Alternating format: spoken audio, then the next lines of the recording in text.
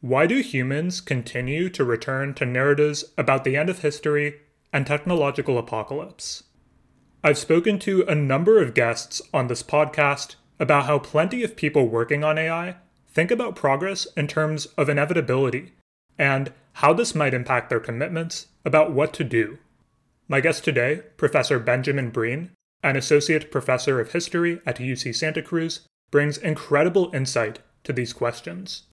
He specializes in the history of science, medicine, globalization, and the impacts of technological changes. We spoke about questions like the ones I raised above, about the history of psychedelics research and its overlap with early AI research, and plenty besides. As Professor Breen says in the episode, I really think we all ought to look to history, the history of technological changes in particular, to contextualize our current moment. This is the Gradient Podcast, and I'm your host, Daniel Bashir. If you're listening to this and you're not subscribed to The Gradient in some way, I think you should go fix that. You can subscribe to the podcast on your usual podcast player to make sure you get episodes when I release them every week. And if you want to get the rest of what we put out on The Gradient, that means this podcast, our newsletter, and articles from our online magazine, then you can subscribe to us through Substack. And finally, if you like what we're doing, it would really mean a lot to all of us if you consider sharing this or whatever else you like on The Gradient. We're a pretty small team.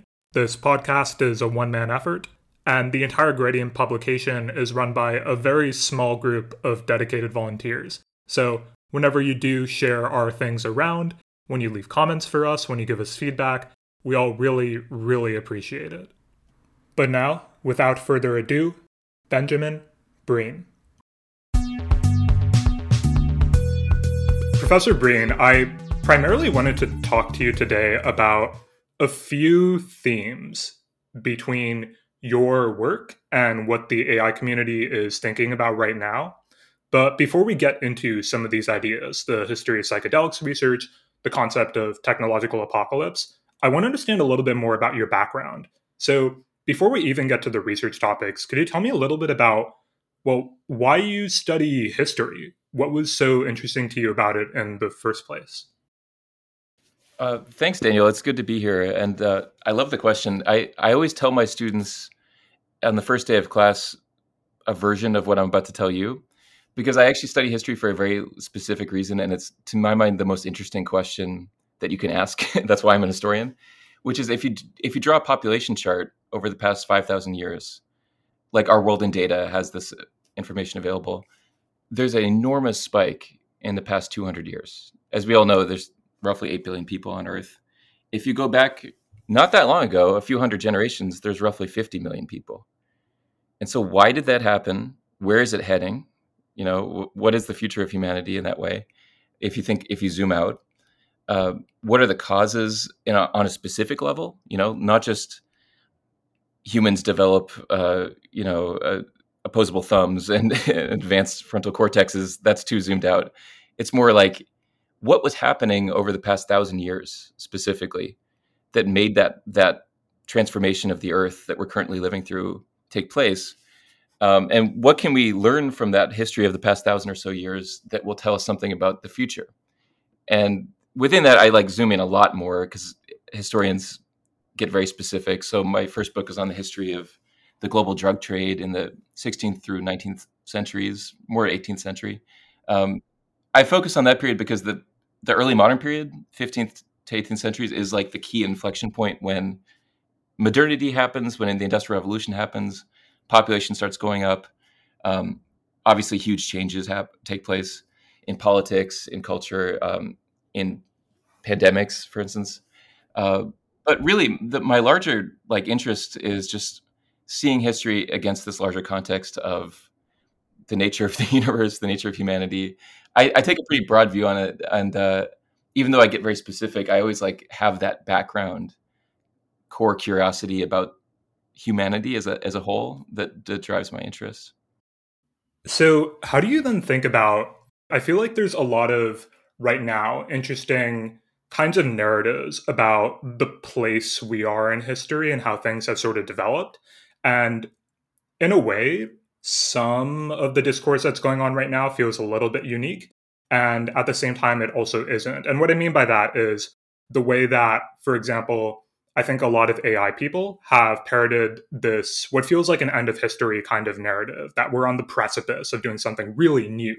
Something is really fundamentally about to change about human society. And a lot of this is rooted in the idea that, well, humans are a special species by virtue of our intellect, and you may or may not agree with that, and that is roots in Enlightenment discourse and all of this. And there's something different about it this time. And then you have the people on the other side who say, well, this is just another parroting of industrial revolution kind of rhetoric. And so I'm curious, as somebody who is thinking about this intersection of history and human nature and the kind of progress we see when you look at discourse like this and these sorts of back and forths, what comes to mind for you? I think about this a lot because I do think you're right that there's a very strong impulse at present, not just among AI people in the artificial intelligence world or even people thinking about technology, but just among my students, among people who are 20 years old right now. There's a strong impulse to think that something is fundamentally different at this moment and to think in apocalyptic or millenarian terms. Term millenarian is more helpful because it can involve imagining an apocalypse or some kind of revelation or some kind of future that is fundamentally different from the present, the millennium. Um, People who hold those views think that they are living through a unique moment. But one thing I learned from history is that most generations of humans are millenarian. Like, if you go back to obviously the Industrial Revolution, people were thinking this is fundamentally different. Things are changing really fast. We can't predict the future.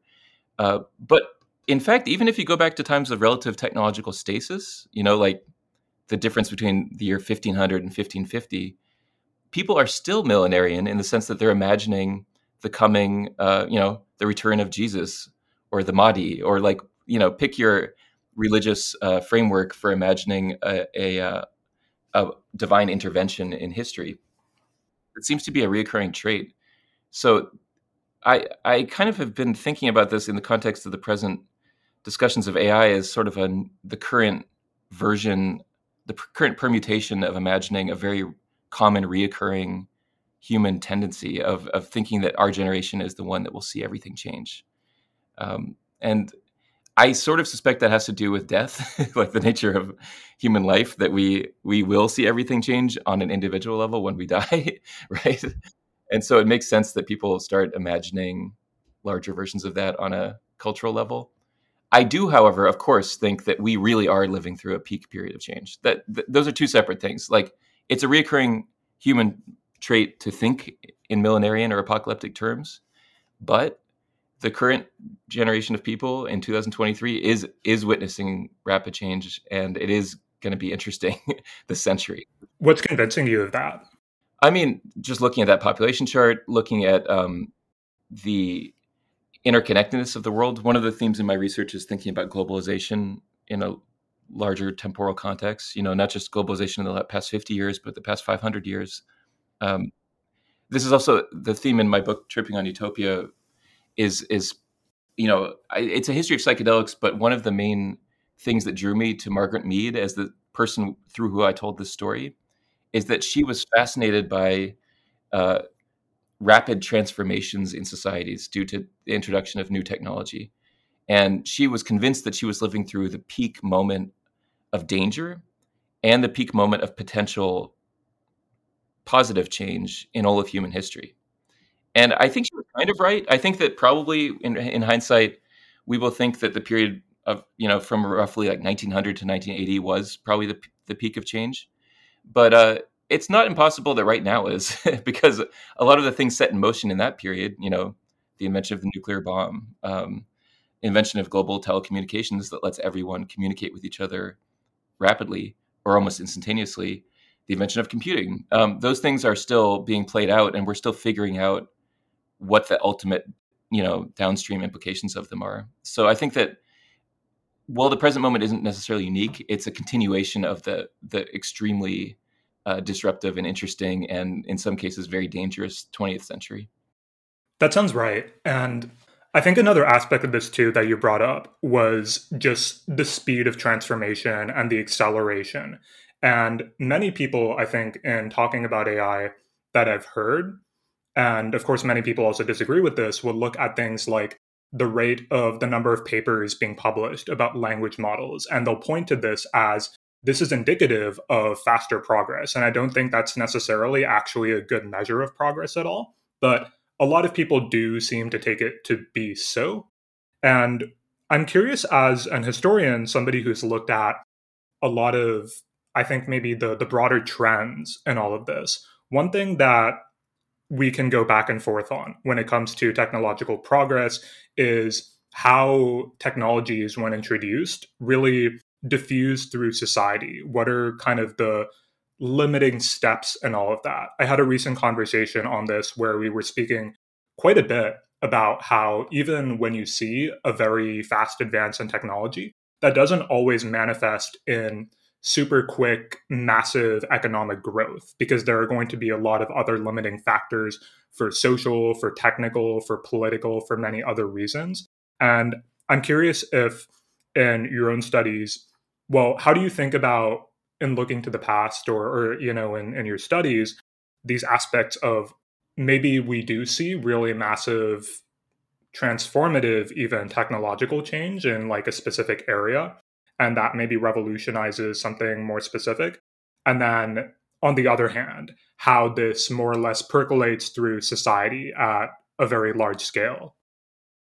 Yeah, I've been thinking about that a lot while researching and writing this current book that's coming out, the History of Psychedelic Science book, and because one thing that I don't think is widely realized is that psychedelics. I should say at the outset, I'm treating them as technologies. I think that they're really two things. When we talk about the history of peyote or the history of psilocybin mushrooms, we're talking about something with very deep human history as ethnobotanicals that have been used for literally thousands of years. But LSD really was invented in the 20th century, and it is a product of advanced technology. And so we can kind of separate out those two ways of thinking about it. That's why I think of it as psychedelic science as a discrete category we can talk about as a product of technological modernity and 20th century medicine. Uh, LSD was being used in the early 40s, and people who used it in the 40s and early 50s quite, I think, reasonably assumed that it would become a wonder drug. Much like um, Valium or antipsychotics were perceived as like this new technology that would remove the need to have psychiatric institutions because they fix the chemical imbalance in the brain, like this new model of how the brain works, and they were seen as quote chemical keys. That was like they capable of unlocking chemical keys, and so it's like this idea of the brain as this understandable and something which you can intervene in a logical way and actually fix people's mental states through chemical intervention. And that's like one of the key technological innovations of the 1940s and 50s. I think it was mostly wrong, but it was considered a huge step. And you're exactly right that diffusion of this kind of thinking doesn't always happen the way people expect or at the pace they expect. People assumed in the early history of LSD that it would become widely used everywhere. It would become like the go-to psychiatric treatment in some cases. Obviously, that didn't happen, and in many ways, we're just kind of restarting now in the 2020s something that was underway in the 1950s. And progress has been made in a certain sense. We have better brain imaging technology, like fMRI and so forth, so we can understand things a bit better. But it's striking how much we just kind of didn't move forward in that domain, and it honestly in the domain of mental health in general. So there's uneven paces of technological change, but the main thing is the cultural barriers to adoption. It's very easy to think that something is a breakthrough and actually have real evidence that it is. For instance, LSD or psychedelics in general really do seem to have quite transformative effects on the treatment of addiction, PTSD, possibly depression. So I'm personally quite optimistic about that on a medical level, or if you will, a technological level. But on a social and cultural level, I'm getting more and more pessimistic, honestly. because I just don't think people who approach it with an engineering mindset are maybe not fully aware of the roadblocks in place for mass adoption of these new technologies. Self-driving cars could be another analogy. Like, it's easy to get a self-driving car working on I-280 in Silicon Valley, but if you drop it in Tehran or Mumbai, it's like quite a bit more difficult to navigate the different, you know, the ways that the affordances of a technology in the real world, the way it operates, and the things it comes up against are very hard to predict when you release it at scale. And psychedelics for me were a great case study of this because they just completely went off the rails. There was like this techno utopian moment in the 50s, and then it became straight into, you know, newspaper accounts of people jumping off buildings and Timothy Leary wearing beads on TV. And it just goes from this really a history of technology story to a history of mysticism, history of, you know, cultural division, polarization. I'm really curious what will happen with AI because one of the things I talk about in my book is that the same people involved in psychedelics research were the very earliest AI researchers. It's the same meetings where like Claude Shannon was meeting with a guy researching mescaline, um, and it's to even though I don't compare them too much in the book, I do think about it in the sense of we're currently watching AI have rapid progress on the level of research and actual capabilities. But in terms of the way it diffuses in society, I think people are overestimating the speed at which it will be widely adopted.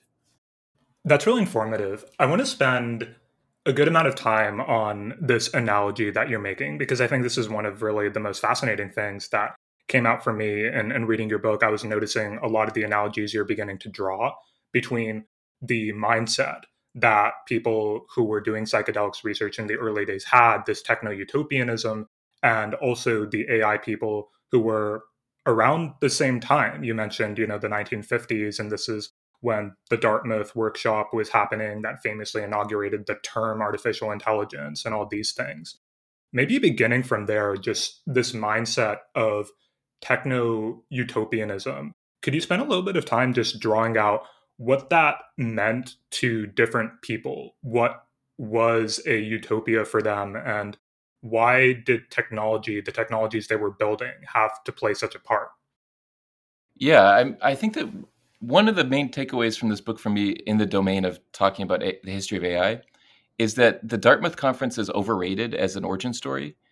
If I were to rewrite the Wikipedia page for this, I would basically say the Macy Cybernetics conferences were um, the first international meeting of AI researchers. They didn't use the term yet, but they were pretty much the same people. John von Neumann was there, Claude Shannon was there, Norbert Wiener was there, and so we have these people who are like foundational figures, especially Claude Shannon, in the history of information theory and the history of AI, who are attending these conferences.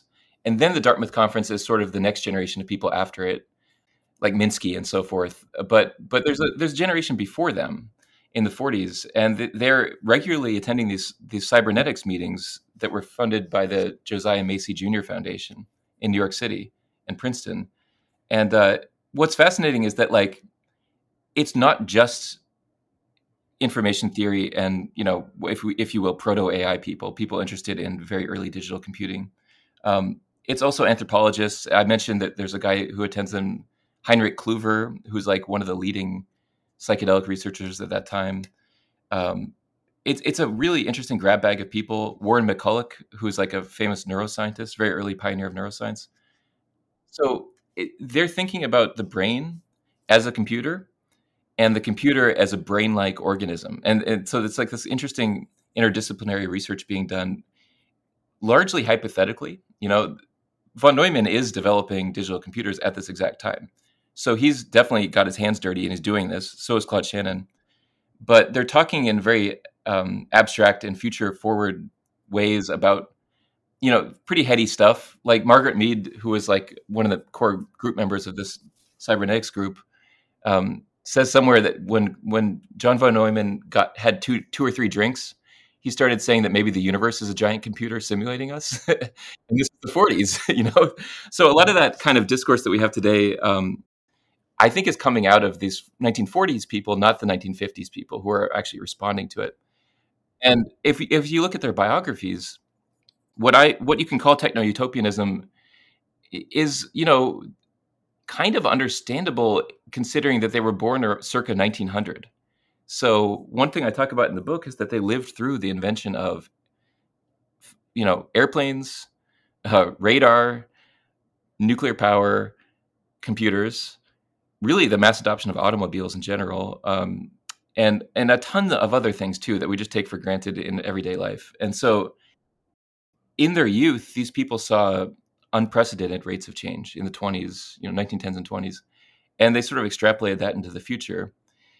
There was also a lot of optimism in between World War I and World War II, which I didn't really expect. You know, when I approached this, I saw it as like, oh, that was the Great Depression, Spanish Civil War, you know, rise of fascism. Things are getting kind of scary, and all those things are true. But in both the United States and in the Soviet Union, like Russian Cosmism, it's called Cosmism, was like a sort of utopian subset that was in late imperial and early Soviet Russia, you know, imagining space flight and so forth. There was a lot of sort of like actual science fiction sort of yearning. You know, it makes sense that this is the origin point of modern science fiction, the 20s and 30s. And it spilled over into what everyday scientists were thinking about quite a bit. So that's kind of where I'm coming from in approaching this people. I'm looking at them as a group. Like if you think about their biographies and dig into what they were thinking about in the 20s before they became famous as scientists, they're very motivated by this deeply optimistic framework, which then World War II and the Cold War really throws out of whack and demonstrates the flaws with. You know, the optimism they were showing was, I think, largely naive, and it was proven to be much more complicated in actual fact by the events of history. But there really was a very potent strain of utopian thought among these scientists, involved in early computing, involved in psychedelic research, but also other things as well, which maybe we could talk about. Or like one example that I didn't get to fit into the book is that Alan Turing believed in ghosts. You know, like he really did. It's like in there in his writings, and he wrote about it in a very hopeful way. It wasn't like he like believed in ghosts in this sort of mystical way that he thought of as separate from his interest in science. He thought science would discover paranormal activities, or he thought science would be a tool for enlarging what we understand of nature, including the existence of ghosts. It sounds kind of strange to us today, but there was a very expansive moment for people of that generation where they didn't know where the limits were going to be, you know, and they thought in a much more open-minded way, or perhaps you could say in a more naive way, about science's power. I didn't know this about Turing. Was there anything in his writings that indicated like why this was a compelling thought to him, why he believed ghosts were a thing? I looked into this a little bit because yeah, he had a very close friend who he was in love with in high school when he was a student, who died very young, and he became interested in like the possibility of communicating with that friend, you know, after death. But really, it was pretty standard. Margaret Mead believed in extrasensory perception as well, and I actually interviewed someone. One of the last surviving MK Ultra test subjects, actually, Oh wow. in her 90s, and she was a secretary for a psychiatrist who was consulting for the CIA, testing LSD in the 50s, and she agreed to be a test subject for this program. Margaret Mead was there, and Margaret Mead was helping the psychiatrist do personality assessment tests of people on LSD. One thing I didn't realize is that Margaret Mead was also curious if LSD could confer psychic powers on the user. So she remembered being asked various questions about, you know, card guessing games, like the kind of standard stuff that is used to test if people are psychic. Margaret Mead was actually testing that on her while she was on LSD in the year 1954. You know, obviously it's not real. It was a totally false path for science, but that's the kind of thing that I was surprised to find among these leading scientists, that they were they were thinking about science in a way that like I didn't actually expect, and it was much more, not just more, expansive, but also much more interdisciplinary. Like why was Margaret Mead even there doing this? She was an anthropologist, you know. And so those kind of questions came to mind when I was reading these things. Also, I don't know if this came up too much in your. We haven't talked about it before, but uh, the history of Scientology, like there's like a whole um, period when L. Ron Hubbard was trying to befriend Claude Shannon and these early people that I've been talking about, and to try to get in on their little group of researchers. So there's a whole kind of pseudoscience world that accompanies the origins of AI, which I think might.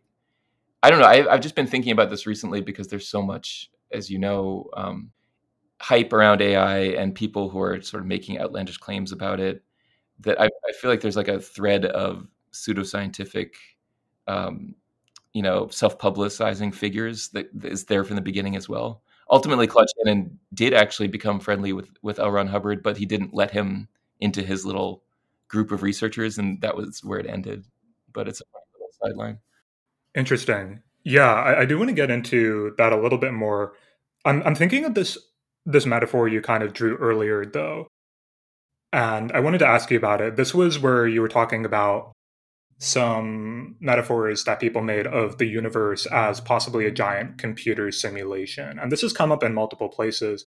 And I think that also has a connection to what you were saying about the way psychedelics researchers also thought about the human mind. Maybe this computational framework where you could really, in a principled way, almost to draw the analogy, program it like a computer if you knew the right things and you did the right things with it.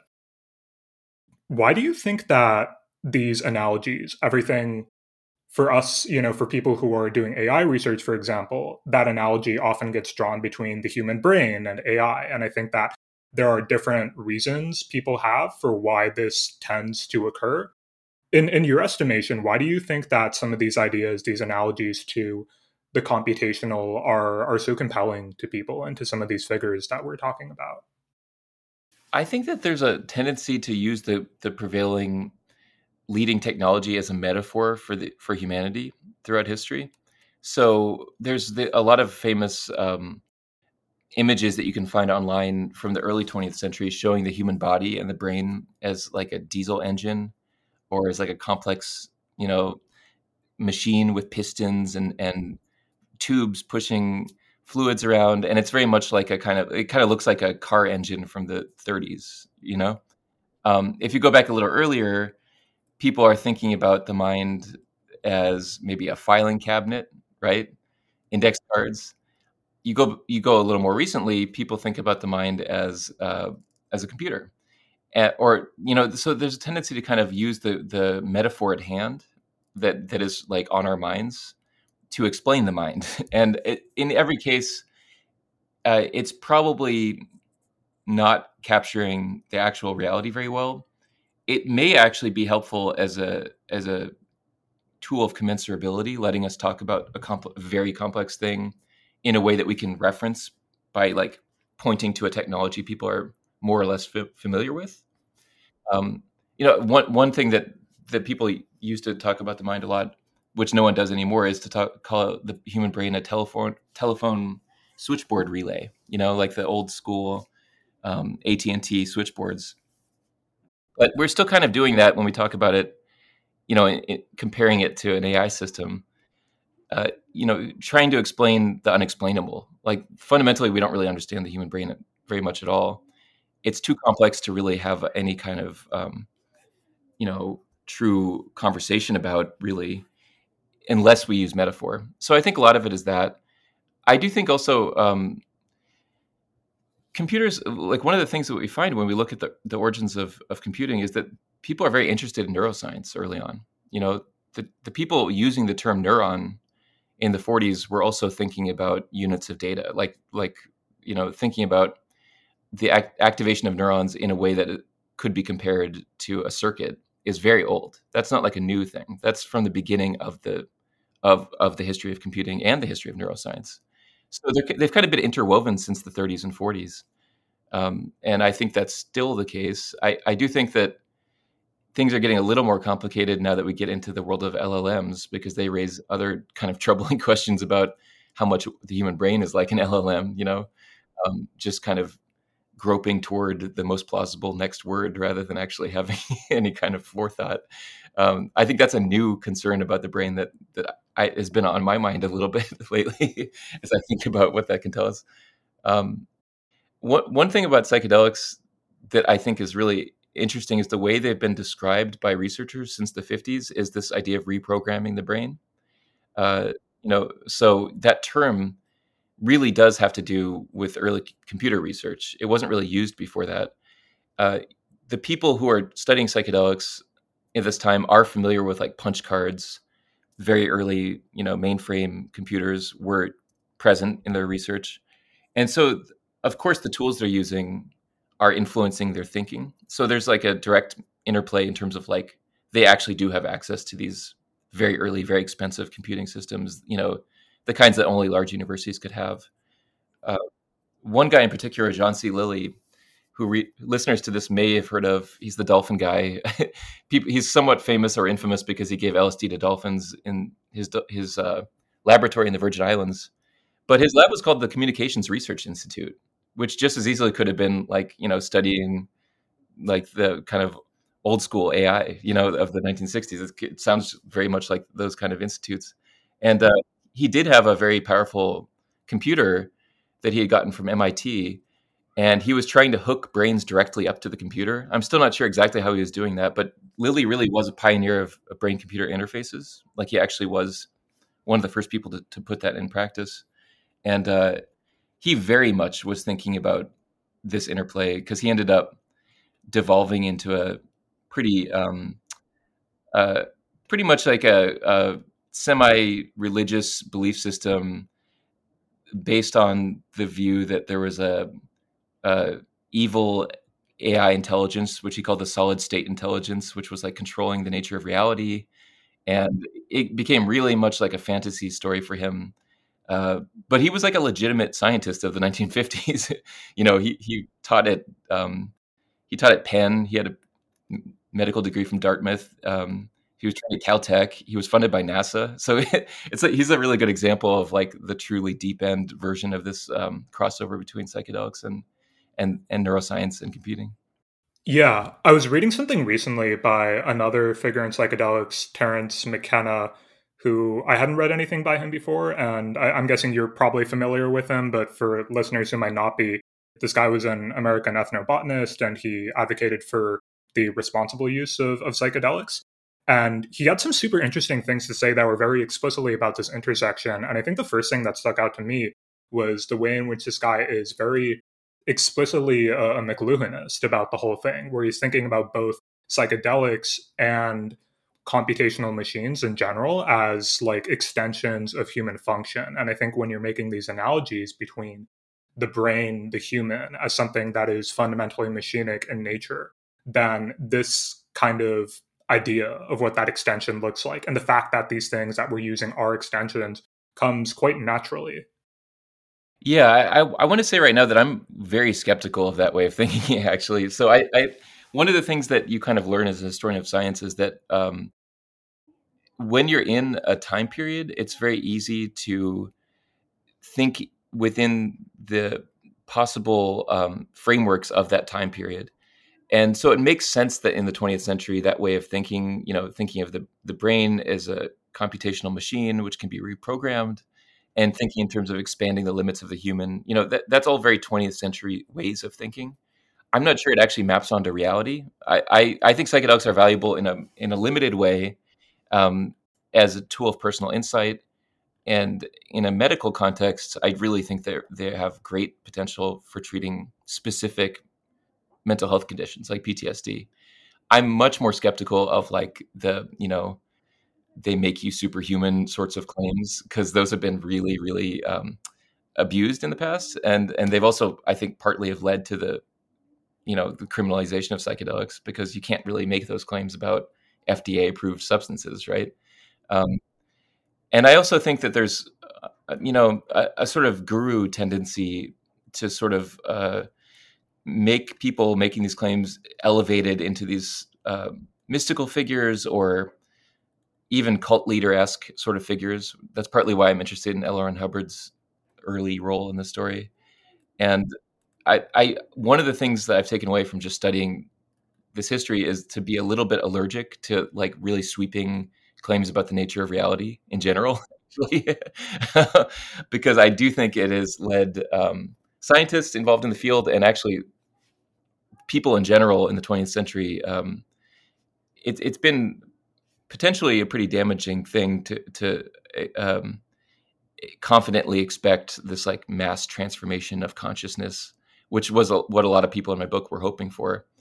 And I'd be much more happy with just a limited like we have a great new treatment for depression, or we have a legal psychedelic therapy which lets people process issues in their life. I kind of feel the same way about AI. Like I feel like a lot of the stakes are being portrayed in almost like Marvel superhero movie terms, where it's like the fate of the universe is at risk, and he hangs in the balance.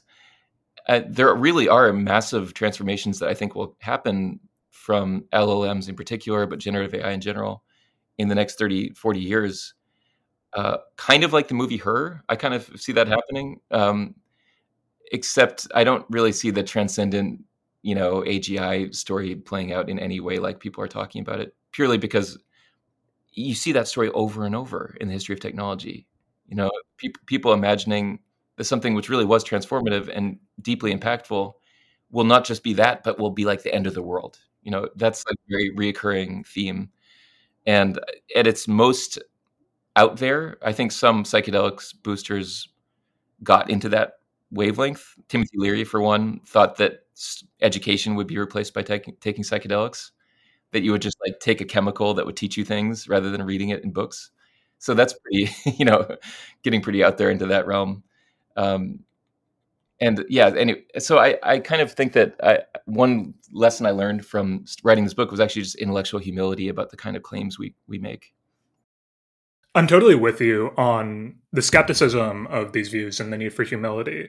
And one thing I want to ask you about, though, is say what you will about these narratives and their validity and the kinds of issues that they might have. I feel like there's a way to view them as kind of instrumentally useful in some sense. And I think this is a complicated picture because we're all familiar with the AI winters that happened when we sort of underdelivered as a field on promises and the intersection of how do narratives work, what is actually considered progress. But it does feel like these overblown narratives really do draw a lot of interest in an area and excitement and people working on it. We saw this with what you've talked about in early psychedelics research. And right now in AI, we're seeing this really interesting trend of effective accelerationism, which I think is just one of the really, really interesting online subcultures of people who have these beliefs. And, I haven't studied them well enough to really be able to fully represent it. But I think that one of the core elements here is that technological progress, AGI, what have you, feels inevitable almost. And so, really, the only thing left to do for a person is to buckle down and build and get us there faster. And I'm curious if you view these narratives as maybe instrumentally useful in the history of the development of an area like psychedelics, like AI, regardless of the issues with the narrative itself. I know it's kind of hard to evaluate counterfactuals, but I'm curious how you think about that. Yeah. I have to, speaking of intellectual humility, I have to be like a little bit guarded in how I talk about it because I don't know a lot about the subculture. I've encountered it. Should say at the outset, I have a somewhat negative view of it, but I don't have enough knowledge to really make a claim there. I do think, there's a reoccurring tendency to have a sort of engineering mindset, toward these topics, and to think that if the engineers take over or gain social precedence, they can fix the problems, and we're on our way to a smooth future. That hasn't really been borne out by reality. So, um, technocracy, that we use this term technocratic a lot today. There was an actual technocracy movement that, in fact, Margaret Mead was part of early on. She was friends with the founder of it, Howard Scott. Uh, it's a really, really useful case study for people in that subculture to study as an example of the ways that way of thinking can lead you astray. So he was imagining the creation of what he called a technate, a sort of engineer-run hybrid of capitalism, socialism, like a third way that would like create a better infrastructure and would rationalize and make more efficient the workings of the economy and would make technologically preeminent. Technology would be like the main goal, of a state, and it completely failed. It was a 1930s era pipe dream that could not get buy-in from ordinary people. And again, Howard Scott had cult leaderish tendencies. Founders of technocracy followers started wearing, like, I think, capes and like little yin yang symbols sewn onto their clothing, and it all got kind of like got pretty weird, suffice to say. Um, and Margaret Mead was fascinating because she saw that firsthand. She was drawn to it, but she also studied the formation of an apocalyptic cult off the coast of New Guinea in the 50s, and saw them in similar ways as responses of humans to rapid technological change, trying to form communities, trying to form group ideologies that would let them make sense of that change and feel positive and hopeful about it and feel like they have agency. And to that extent, that's fine. I have no problem with it. But I do worry when it becomes the sort of social movement that claims like a hierarchical relationship where the people who are in the in-group should have control of the levers of power, or should dictate for others who don't belong to it, what the future will be. One thing I liked about Margaret Mead is that because she studied these things rather than participating in them, she was able to step back and kind of think about them in a meta way, not just being in one particular one, but to think about their characteristics as a whole. These sort of, she called them limit states, moments when people think that the future is approaching basically a singularity. She didn't use the term, but a moment of rapid change where everything will be different. And that there's like a group of initiates or insiders who are aware of this change and predict it better than others. And, it sounds very familiar with this current online subcultures around this, but it's a reoccurring thing in human societies. And you got to watch out for the cult leaders in those groups because that's something that I think is very much part of human nature, is that we want the charismatic preacher of doom or preacher of the millennium to tell us what to do. So that's something I'm very wary about there. Yeah, I'll just stop there. Sure. To maybe hone in on another part of the question that I was thinking about, again, with these almost cultish like tendencies, do you think that they, I guess, historically or even now, feel necessary to get the kind of level and volume of interest for people into putting their lives, their efforts towards the development of a technology, whether that be AI or psychedelics? Like, do you think that those narratives are really important to this? Or do you think that, again, kind of the counterfactual is being difficult, if we didn't have these narratives about psychedelics as really revolutionizing things for the human mind, about AI as being this transformative technology in all sorts of ways, do you think that the progress could have played out differently, have been slower? No, I don't think that. I think that this is very counterfactual, and it's hard to make any firm judgment. But I think that in many ways, that way of thinking has actually harmed forward movement in both those fields. Uh, it makes people not take them as seriously. It can lead people into some really strange decision making. Sam Bankman-Fried was just judged guilty yesterday, as of the time of this recording. And I think part of his bizarre story is that he was a true believer in this, an ideology which basically pushed him to take massive risks because he thought they were for the greater good. And I think that can be really dangerous. And so rather than seeing scientists as these messianic figures who are charged with transforming the world, I think one of the takeaways of my book, that's actually why I called it Tripping on Utopia, is you can trip over that. It can actually lead you down a false path, or you can break your nose. It can really screw up your life, actually. And personally, I'm much more of feeling that just seeing science and technology, and also what I do as an historian in incremental terms, in terms of real world impact, with humility, with a sense of historical perspective, and with a sense of, you're just one drop in an ocean, and there's other people with different ways of thinking, different goals in life that we have to respect. I think that's a much better framework than I'm at the vanguard that will transform the world. Because people at the vanguard who think they're transforming the world, as the 20th century has told us, can be kind of scary people. You should treat them with caution. Yeah, I mean, it's a really fascinating perspective just because I think that if you look into the AI world, you look at the people who are building things up in San Francisco, for instance, it feels like almost everybody views themselves as somebody who is doing something that in some way is going to transform or is going to contribute to that transforming of the world. And to what you said earlier, some ways this can form can be in this kind of hierarchical situation where there's people who are at the very core of it who hold all of the levers of power, and then everybody else is kind of incidental or maybe on the side.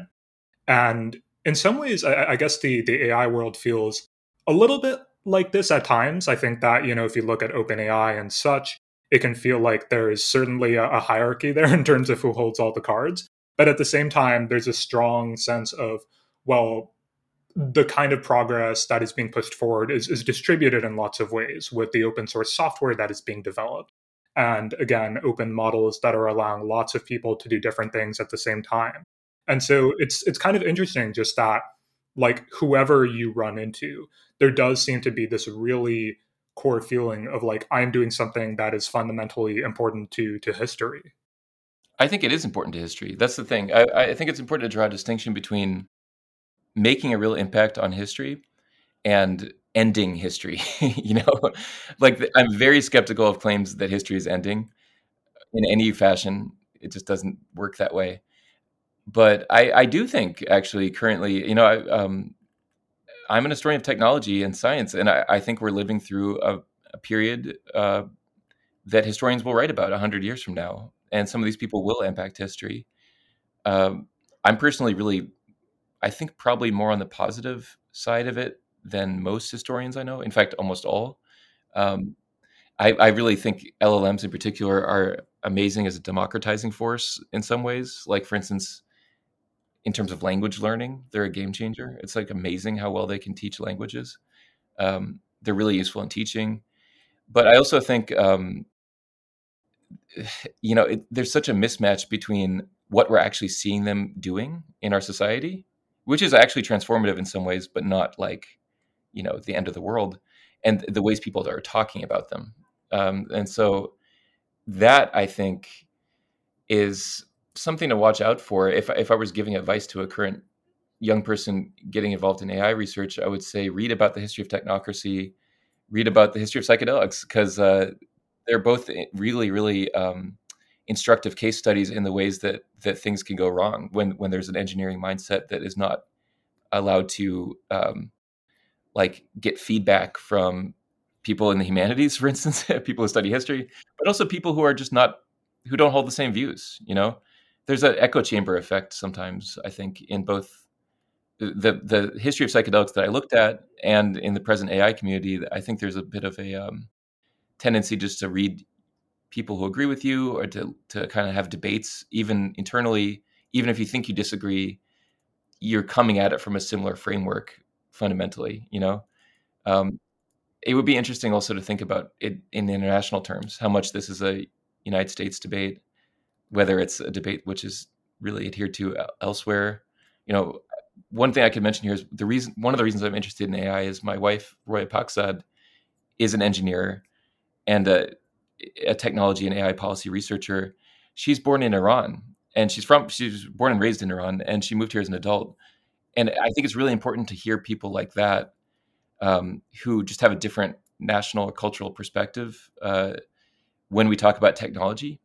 Like, she lived through technological change in the 80s and 90s that in the United States was happening in the 40s, like mass electrification of the country, big infrastructure projects like dams and so forth. And it can make you both a little bit more hopeful because you actually realize that technology is improving lives right now, but also more skeptical because, for instance, the Iranian government is using technology as a mass surveillance tool, and so are many others. And I think it's good to be grounded in the global reality when we talk about these things, rather than the San Francisco perspective only. Yeah, in speaking with your wife, I guess, about Iran's experience here, you did mention, of course, the fact that Iran has been using technologies for purposes that we might not like to see so much. But I'm curious if just you saw anything in terms of when America was experiencing some rapid technological change. You spoke to how we extrapolated this into the future. Do you know if in Iran or other countries we might look at, there was maybe a fundamentally different response to this kind of technological change if that extrapolation wasn't quite the same? Something I think is really interesting about the history of like engineering projects in general, or the history of technology in the 20th century, is how rapidly it became international. So a lot of the people in the story I tell in Tripping in Utopia and in contemporary AI research are, not American, or if they live in the United States, they're from somewhere else originally. And so I think it's striking how much it's become a global community. However, it also shares many of the same views. So the idea that science and technology will uplift society and like create a kind of feedback loop of progress, very much a core 20th century view, not just in the US, but in the Soviet Union, in Germany, in Japan. But it's kind of still continued today. It just got shifted to the digital realm. I think there's a sense that um, there's a lot of skepticism about, where's the flying car? Everything just became improving, you know, ad sales and so forth. But I also think that built into that, there's a huge amount of boosterism and advocacy for seeing young people going into engineering as something that will like fix the world.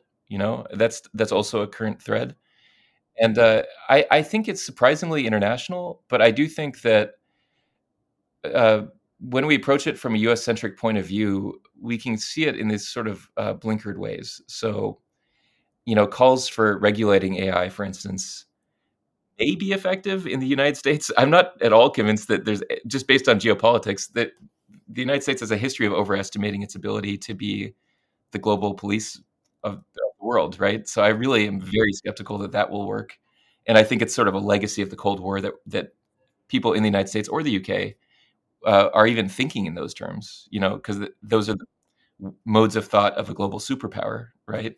And it's not necessarily the way it would make sense to people elsewhere. Uh, yeah, I can't speculate more than that, but actually, if people are interested, um, my wife does really work on these things, and it's Taraz Research um, is the name of her organization, and she's like doing really fascinating work about the human rights impacts of AI and technology. So it's been something very much on my mind as I research the history.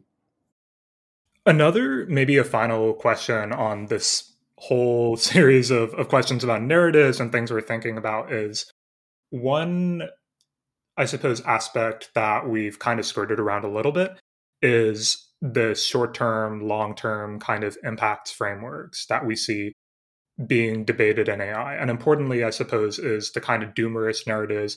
Eliezer Yudkowsky being kind of the most famous person who has been touting the we're all like just fundamentally doomed and there's nothing we can do about it at this stage kind of narrative.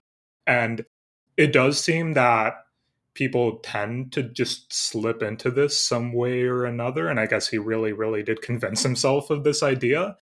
And we've talked a little bit about how, of course, there is this natural tendency towards things like looking at problems from an engineering perspective, like looking at what we are doing as transformative.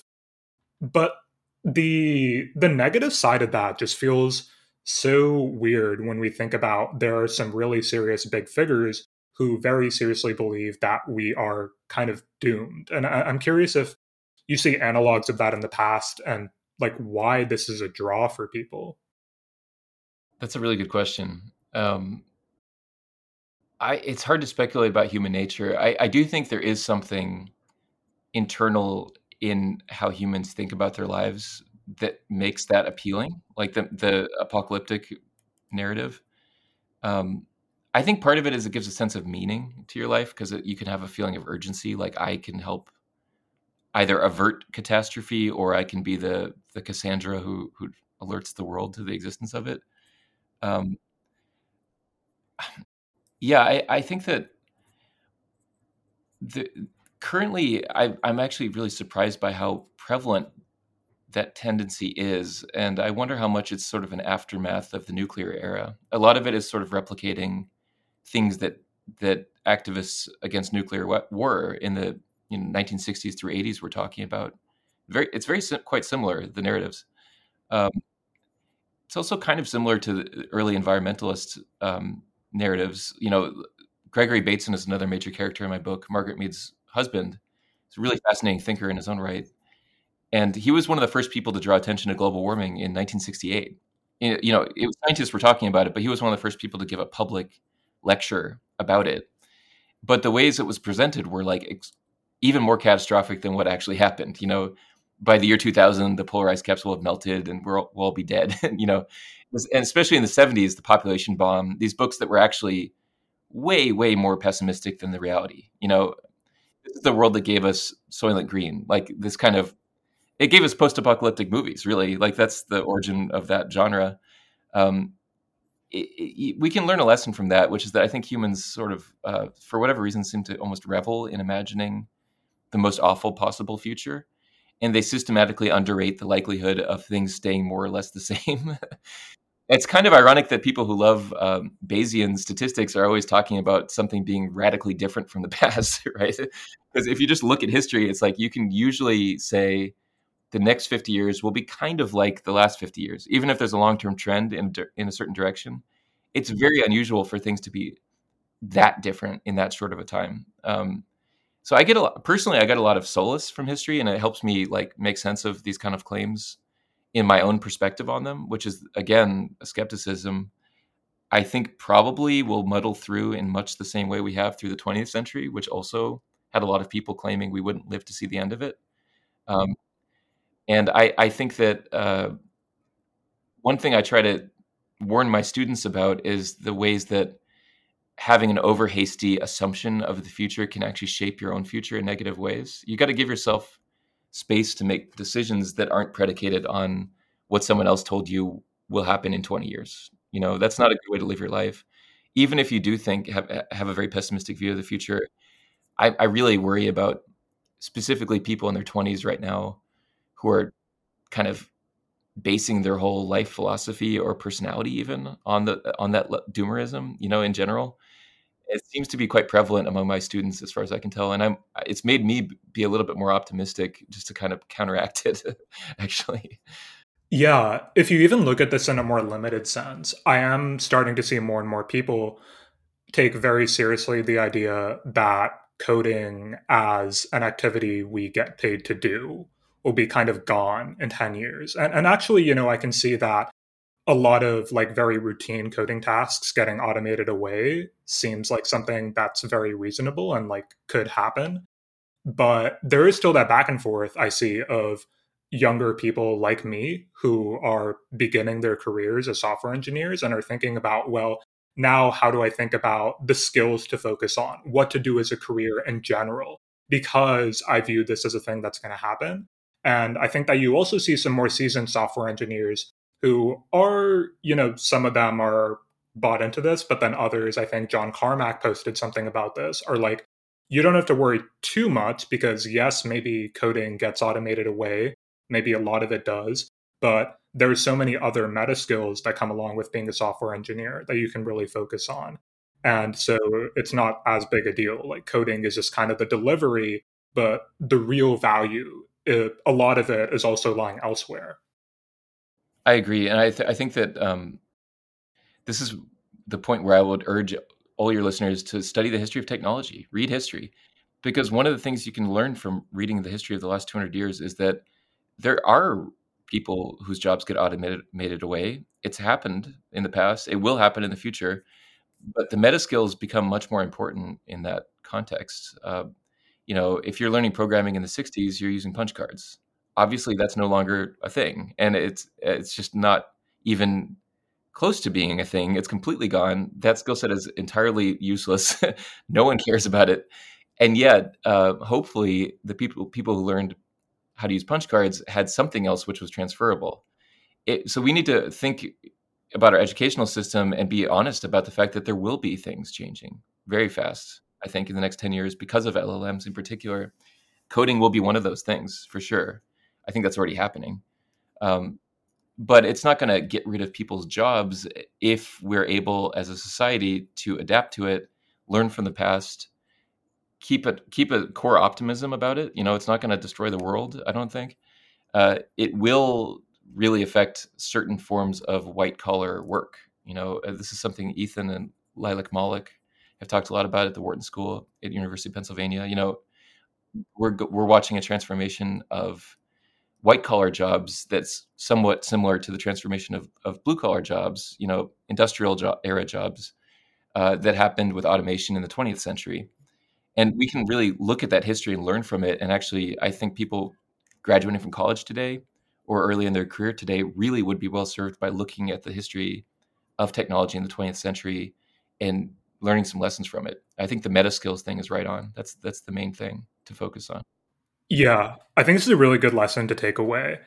As maybe a last set of thoughts, we have talked a little bit about how AI might impact education and your general optimism about the ways that large language models can serve as this democratizing force.